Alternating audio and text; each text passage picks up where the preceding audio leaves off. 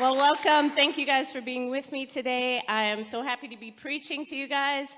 If you know me, you know that's only partly true because I'm partly terrified, but I'm really happy to be here with my people. So, no worries. This week I went on a hike with some friends, and it was thunderstorming, and every few steps I came up with an excuse not to preach. I thought, oh, the thunder, the lightning, it might come strike me, and then I won't have to preach. Oh, we might come around the corner, and there'll be a cougar, and I'll throw myself down so you guys are safe, but mostly because I don't have to preach. I thought of 30 ways to avoid preaching, but here I am. It's confronting everything that I'm actually talking about today, so it's good for me. I had to prophesy to myself and get over it. Today is part 2 of our series called Modern Family. If you were here last week, you know that Pastor Corey preached an amazing message called Thou Shalt Not Tell a Lie. If you missed it, go back and listen to it online because it is one that you need to hear for your family, for your parenting, for your relationships. Lies break our relationships in half. So go and listen to it. Happy Mother's Day to all the moms in the house, you guys. We want to celebrate you guys. We want to just thank you for the job that you do every day, taking care of the kids in your life. We are so grateful for what you do.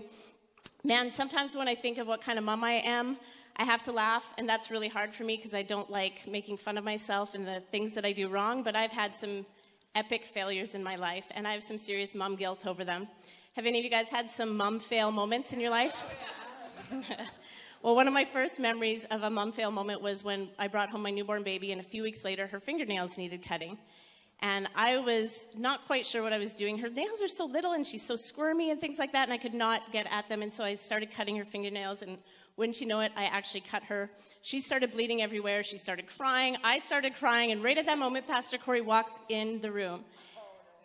And he says to me, "What did you do?" And then I wanted to strangle him, which would have been a double fail moment, but I didn't do it. But I felt so terrible. I've failed to take a kid to the hospital with a broken wrist.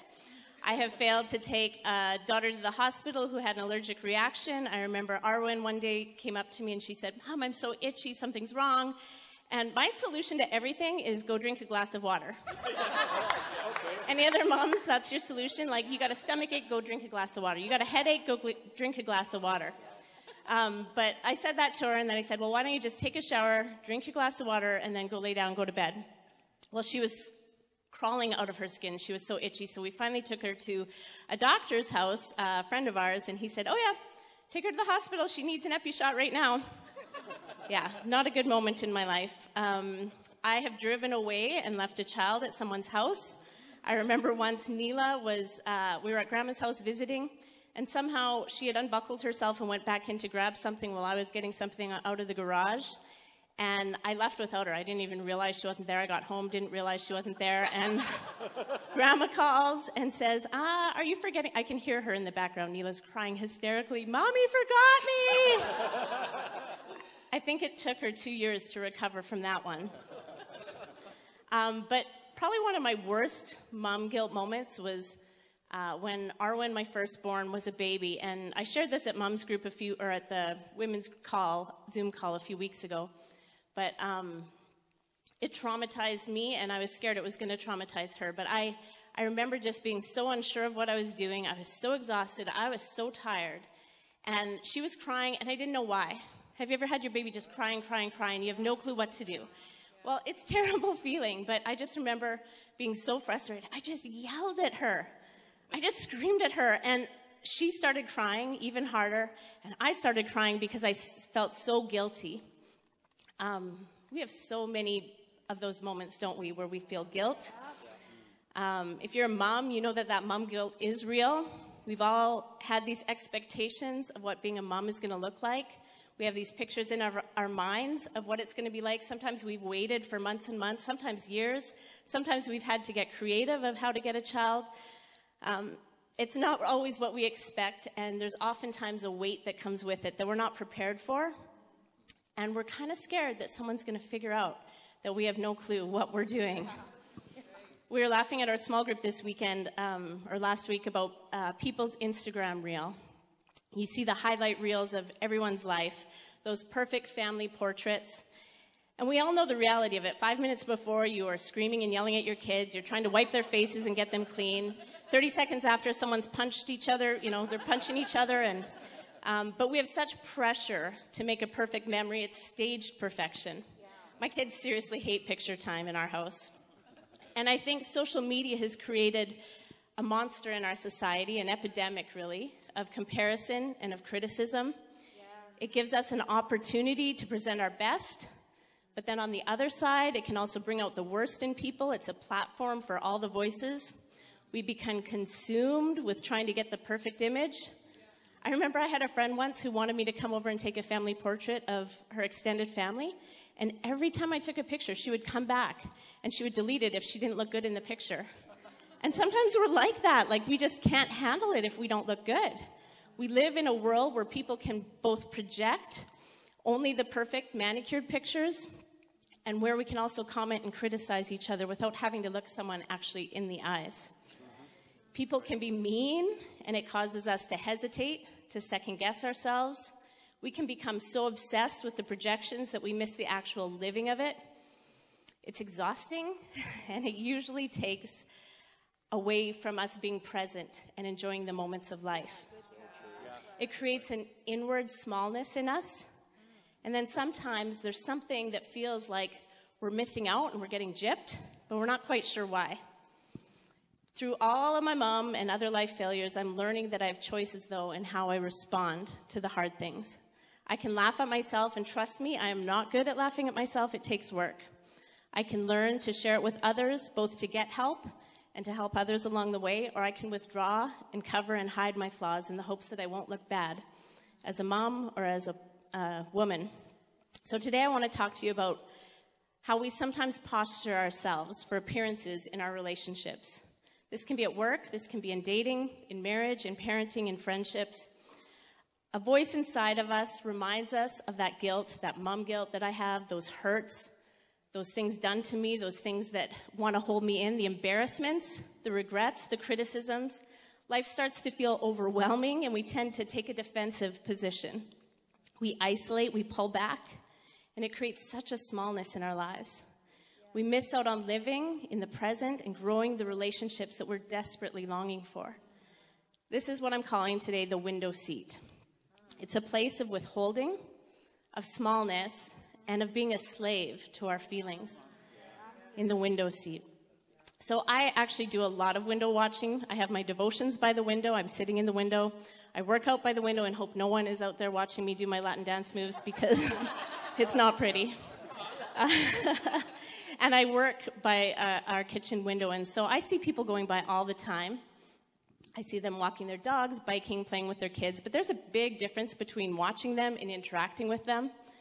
The reality is I can form a lot of opinions about them from what I see, but I don't know them. Not all of them, anyhow. From my place in the window, I feel safe from the elements. I mean, who likes the cold anyhow? Not me. It's distant from the people outside because people can be a lot of work. Look, I know as an introvert that we all need times away from people to recharge and to be in solitude. So that's not what I'm talking about here today. I'm talking about staying in a window seat where I feel comfortable and safe and avoiding the pain that comes with growing.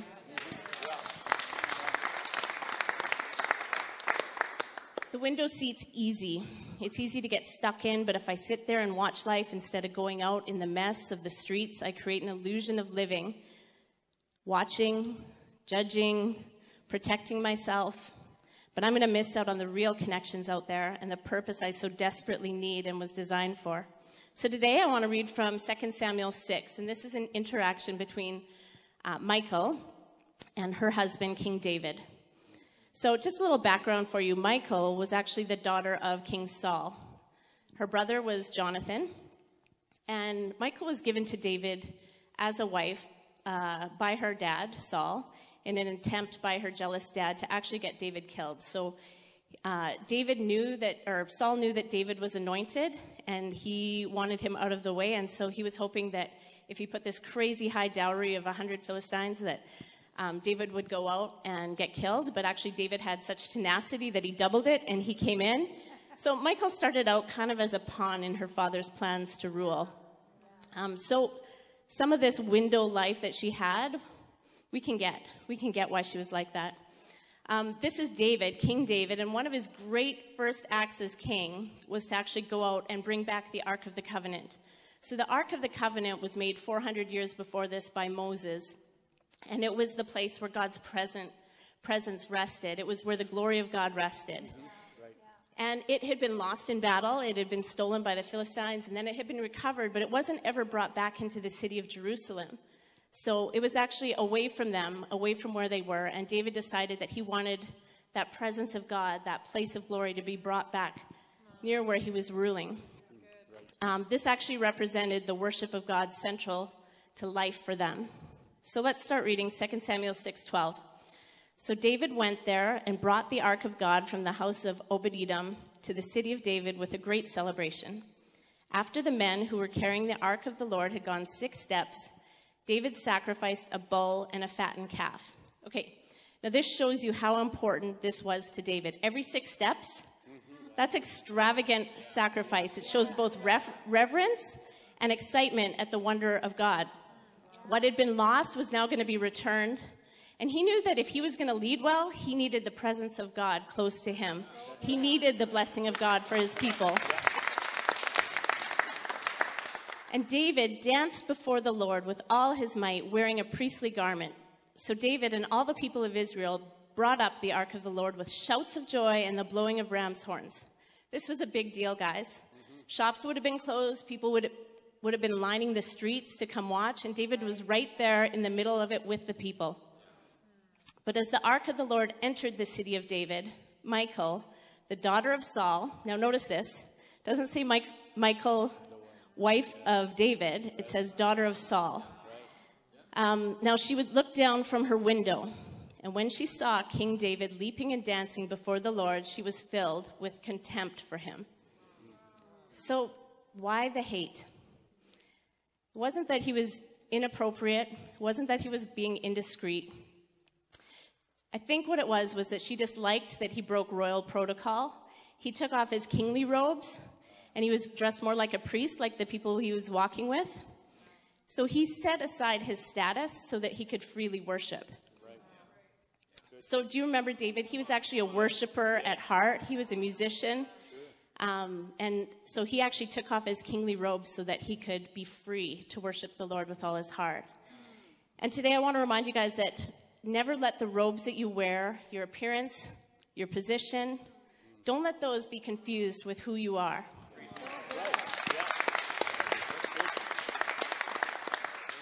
We all wear robes in the different roles we have. The robes aren't bad.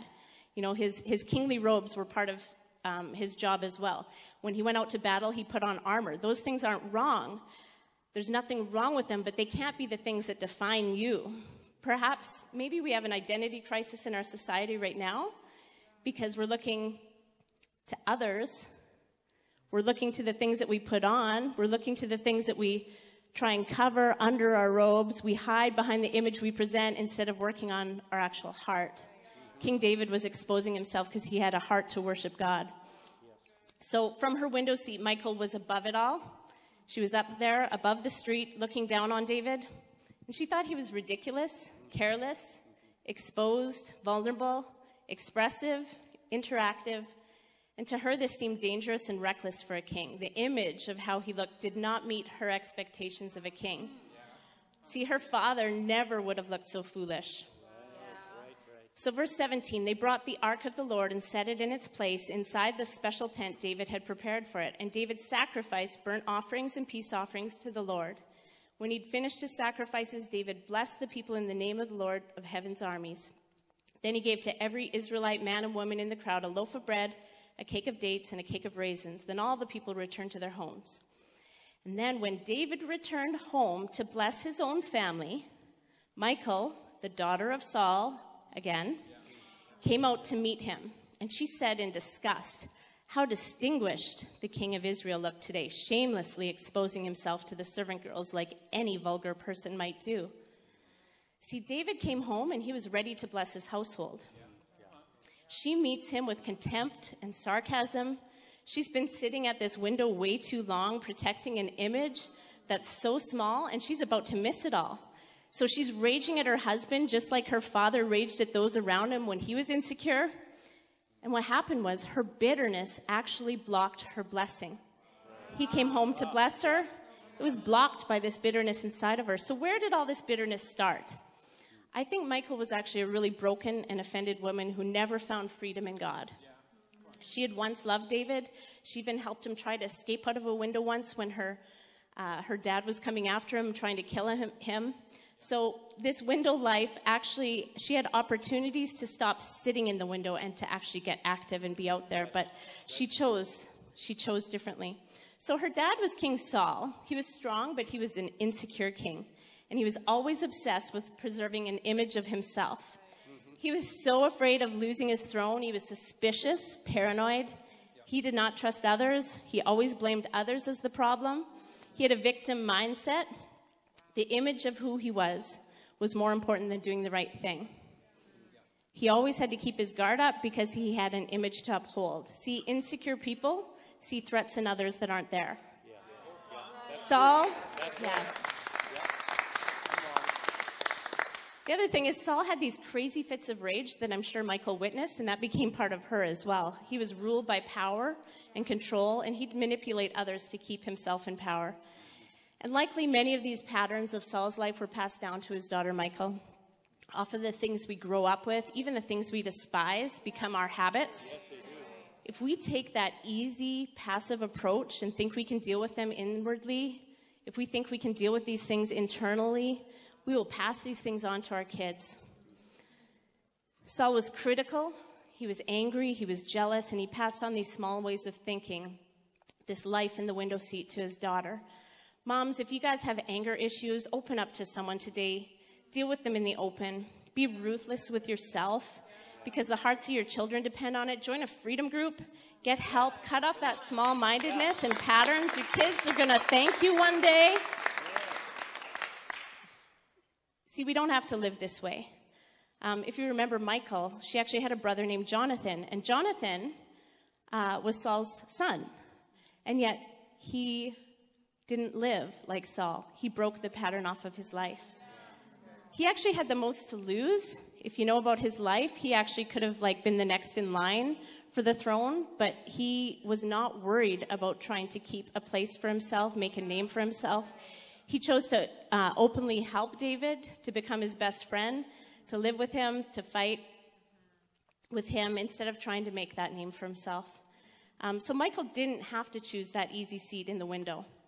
I think that years staying seated in the window, isolated, criticizing, looking down instead of looking up, we got a choice, man. Yeah. She let her feelings rule her. She let the pain of her brokenness, she let the fear that she felt, she let it cause her to get stuck and to stay small. And we all have a window seat to run to. We all have a window seat that we can run to that seems easier. We can get lazy. We can get lazy in our thoughts and our emotions and choose to stay there. And then we start to choose patterns of survival, self-preservation. And the reality is David had a different posture. He was actually looking up at God. He was worshiping with all his heart. And perhaps part of her despised the anointing and the power on David. Maybe she was jealous like her father. But the truth is, Michal could have joined him in the streets. She didn't. Her bitter heart wouldn't allow it, and she had an image to withhold, to keep up. When we sit in the window, we create stories of other people's intentions, and this is what Michal did with David here.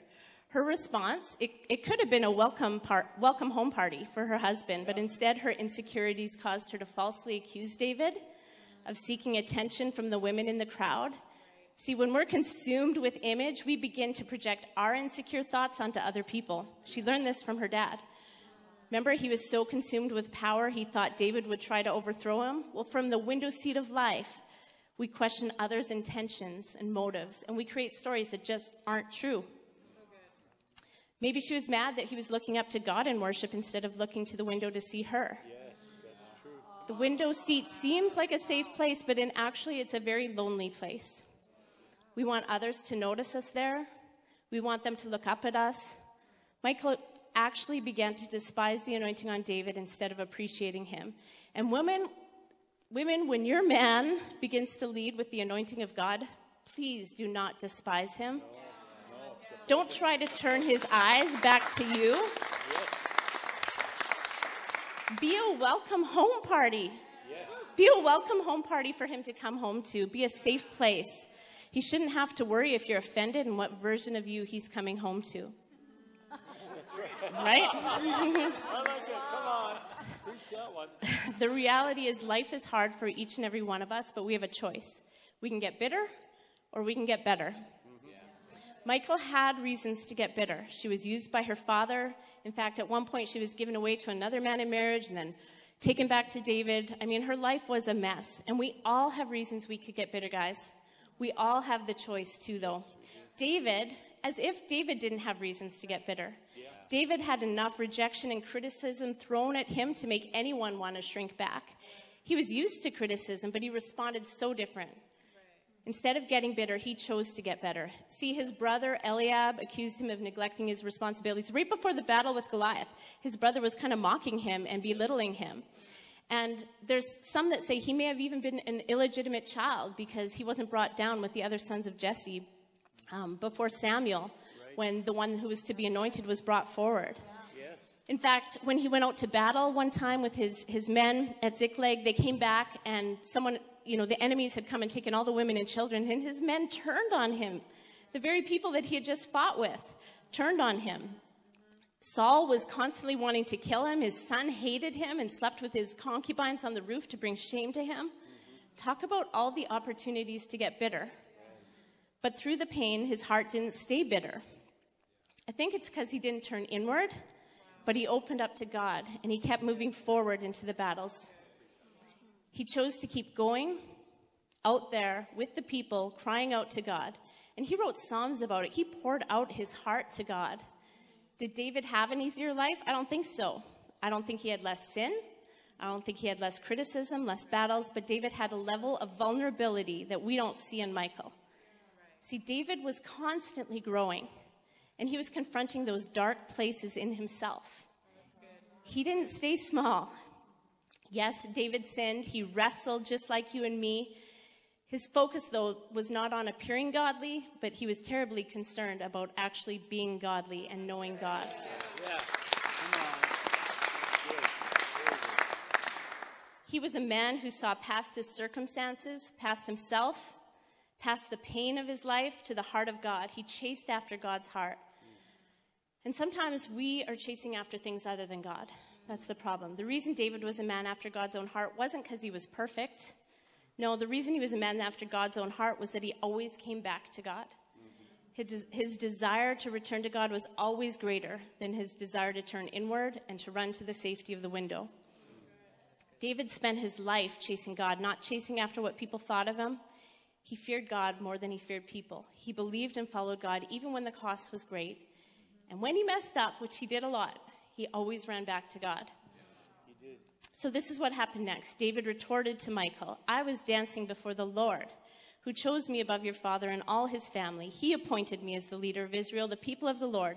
So I celebrate before the Lord. Yes, I am willing to look even more foolish than this, even to be humiliated in my own eyes.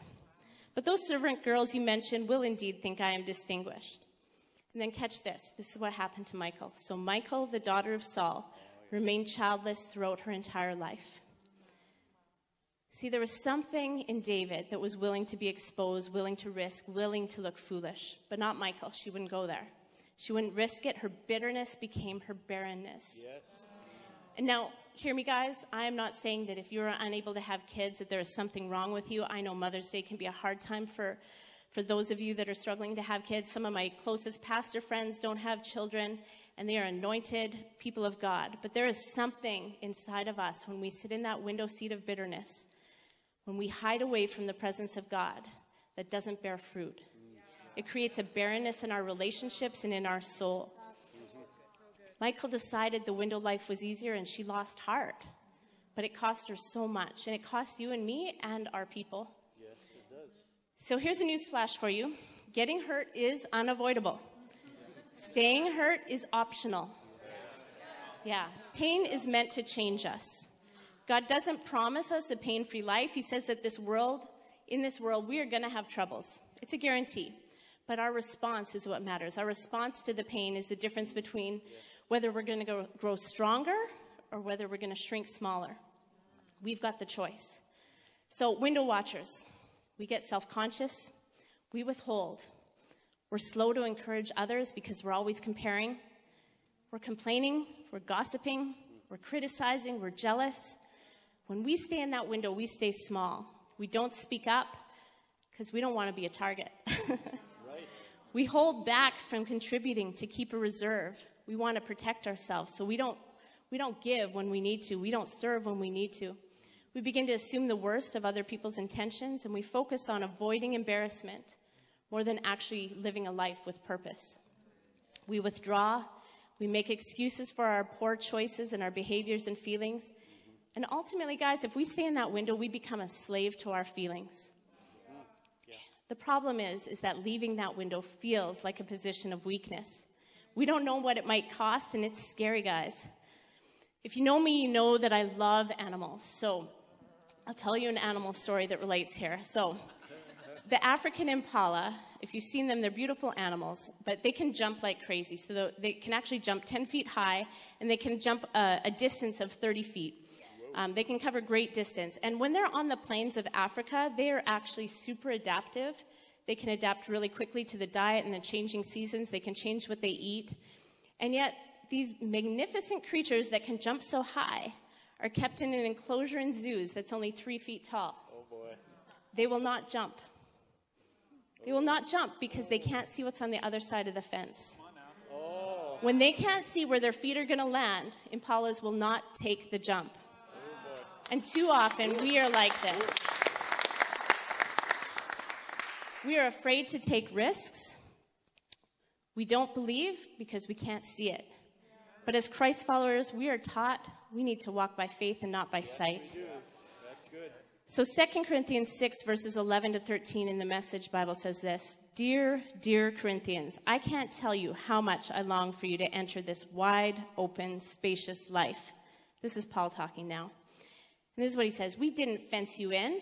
The smallness you feel comes from within you. Your lives aren't small. Your lives aren't small, but you're living them in a small way. I'm speaking as plainly as I can and with great affection. So open up your lives. Live openly and expansively. See, being vulnerable is this. It's the quality or state of being exposed to the possibility of being attacked or harmed. There's a risk here. Vulnerability is making a move with no guarantee of the outcome, like those impalas that can't see on the other side of the fence. There's no guarantees in life. We have to make a risk at times. Yeah. The problem is we don't always want to be vulnerable because we feel like it's risky. We stay in the window and we actually long for relational growth that only comes from life in the open. With dropping our guard, with letting our walls down, but we know it's hard, so we settle. Brené Brown says this: we can choose courage or we can choose comfort, but we can't choose both. Darn it. Getting out of the window requires courage. Stop waiting for something awesome to happen in your life and come down. You feel like you're missing out, but it's because you're staying in the smallness. The window seat where you're comfortable holds us hostage. We say around here at Venue that real boats rock. We are meant for open water. We might feel safer in the harbor, but we will never reach our destiny there, guys.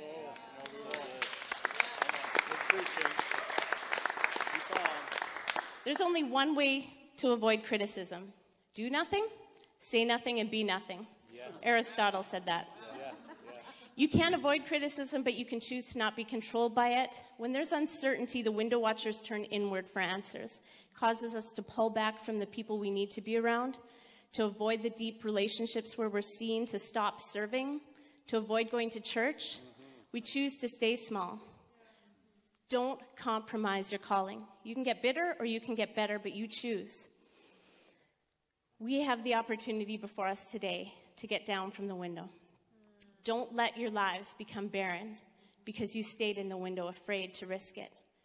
Comfort zones like this are where dreams go to die. You were made for more than this. God doesn't want a barren life for you. So get out of that window. I know it's risky, but it's rewarding. So today, if you feel stuck in your window, controlled by fear, by image, or by offense, do not stay there. Come down today, expose yourself a little, open up. It's so worth it, guys. God didn't create you to live guarded. He didn't want you to be isolated in the window. Your family's not meant to be an island. Don't stay small. Don't avoid letting others in. Get prayer today in the chats.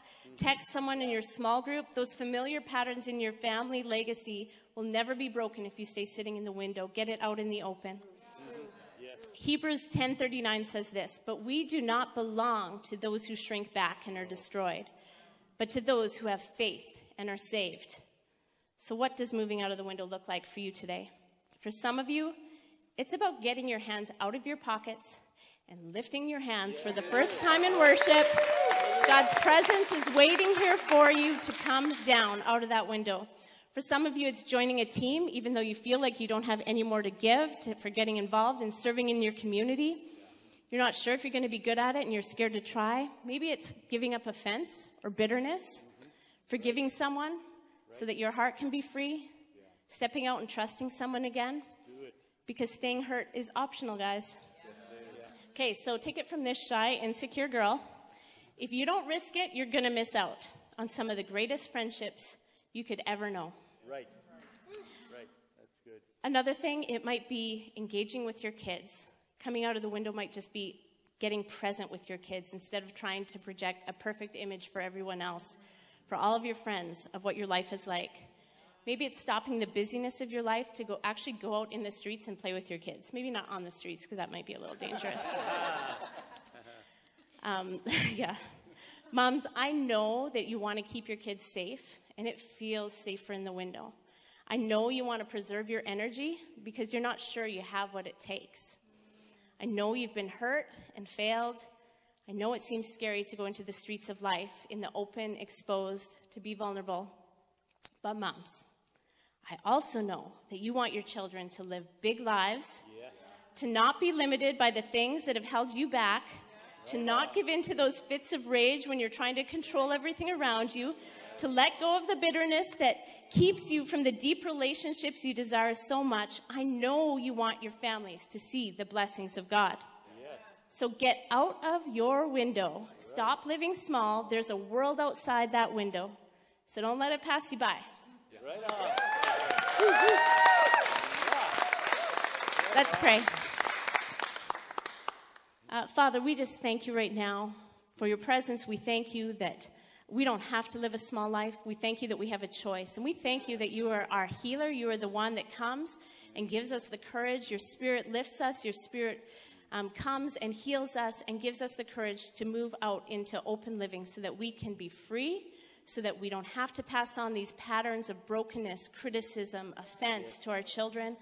Father, we thank you for your Holy Spirit coming today and helping us to live life and not let it pass us by. In Jesus' name, amen. Amen. Come on.